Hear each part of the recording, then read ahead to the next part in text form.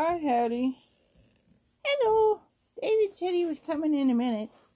All right, very good.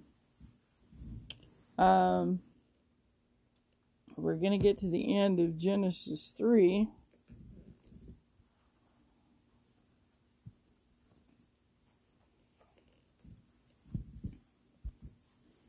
And we kind of transition from Adam and Eve very shortly to another story. So, oh, hey, David. Yeah, I was coming. Glad you joined us. We were just getting ready to pray. Dear Heavenly Father, help us to understand what we need to understand. Help us to see your wisdom and how you chose to deal with sin then and sin now, because you are the same God yesterday, today, and forever. In Jesus' name I pray, amen. So we were finished with verse 21, so we're starting in verse 22. Then the Lord God said, Behold, the man has become like one of us in knowing good and evil. Now, lest he reach out his hand and take also of the tree of life and eat and live forever. Verse 23. Therefore the Lord God sent him out from the Garden of Eden to work the ground from which he was taken. Verse 24, he drove out the men, and at the east of the Garden of Eden he placed the cherubim. It's a type of angel. Wow. Yeah. And a flaming sword. Whoa. Yeah. Pretty big stuff. That turned every way to guard the way to the tree of life. So God said they knew good and evil now. And he wouldn't let them eat of the tree of life. How come? Well, I don't know that I know all of the answer, but think about this a minute. What did they know before they ate the fruit? They knew good. Right, Haddie, they knew good. They didn't know evil. God created the Garden of Eden, and he'd created the world, and everything was good. Very good. And so, did knowing evil really add anything to their knowledge? Well, it did, but not really to their life. It just brought trouble. Exactly. And we'll find out later that there's another group of beings, the cherubim, that there were some that rebelled. There were some that chose not to listen to God. And God chose to not have them be his messengers anymore. And they became what is later in the Bible called demons. Ooh, those are bad. Yes. And God has chosen not to redeem them. He's chosen not to have a sacrifice or a way back to him for them. Oh.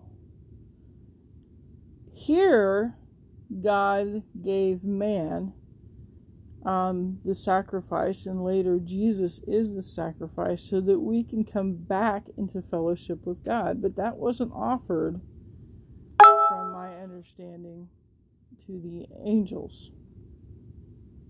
Oh. So, This may be a real gift of mercy, because with sacrifice requires death. And if you can't die, then there is no sacrifice. And if there is no sacrifice, there is no redemption. Oh, so God did this so some men could come back into fellowship with him, right? And at the end of the Bible, in Revelation, it talks about how God works through in the final days everything that needs to happen so that those who are in the book of life can be in a world that is completely good again. Wow! But it takes the whole Bible?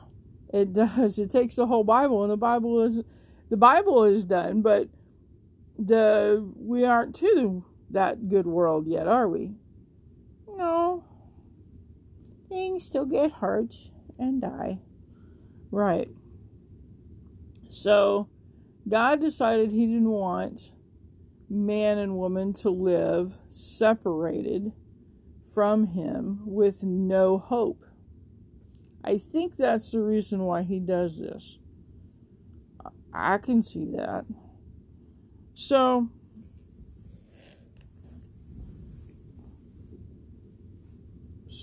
what happens now? Well, that's why we have a chapter 4. Now Adam knew Eve his wife, and she conceived. Yes, that means she became pregnant. Oh, like my mom with my little brother. Yeah. And bore Cain. Yep.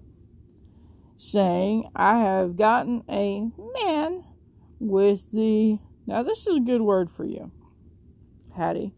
H-E-L-P. I think I've heard this word before. Is that help? Yep, that's help. Okay. Help of the Lord. And again she bore his brother Abel. Now, Abel was a keeper of sheep, and Cain a worker of the ground. In the course of time, Cain brought to the Lord an offering. Well, let's stop before we get to this story, because that story is really hard. So, Adam and Eve are driven out of the garden, and then they have children, and those children grow up. Yeah, just like now. Yeah. And they do two different things. What do? Well, Abel was in charge of sheep, and Cain was in charge of the garden.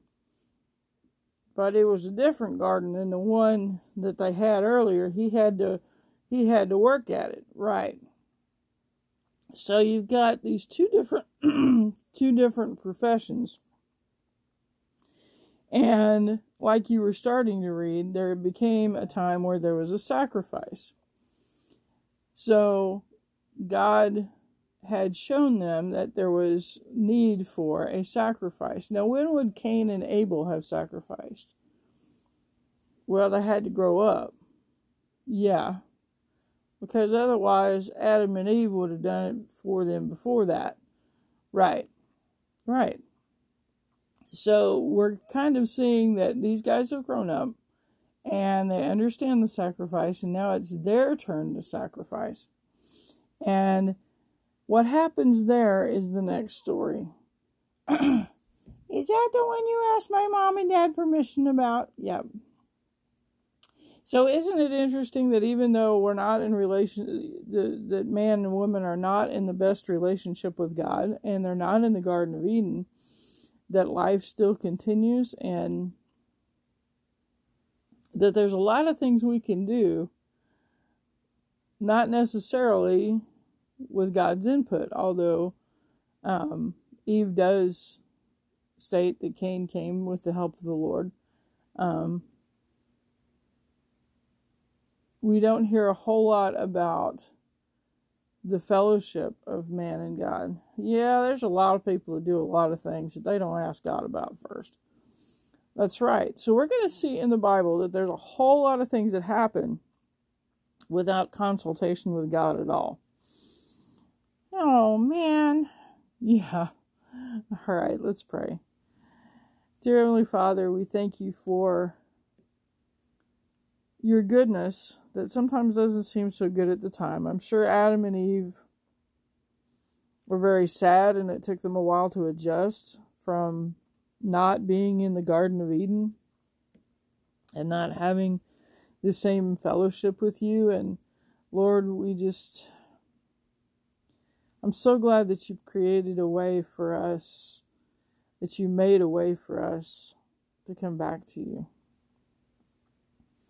And Lord, just help us to be careful not to do things without praying and without trying to make sure that we follow your will. In Jesus' name we pray. Amen. Amen. Amen.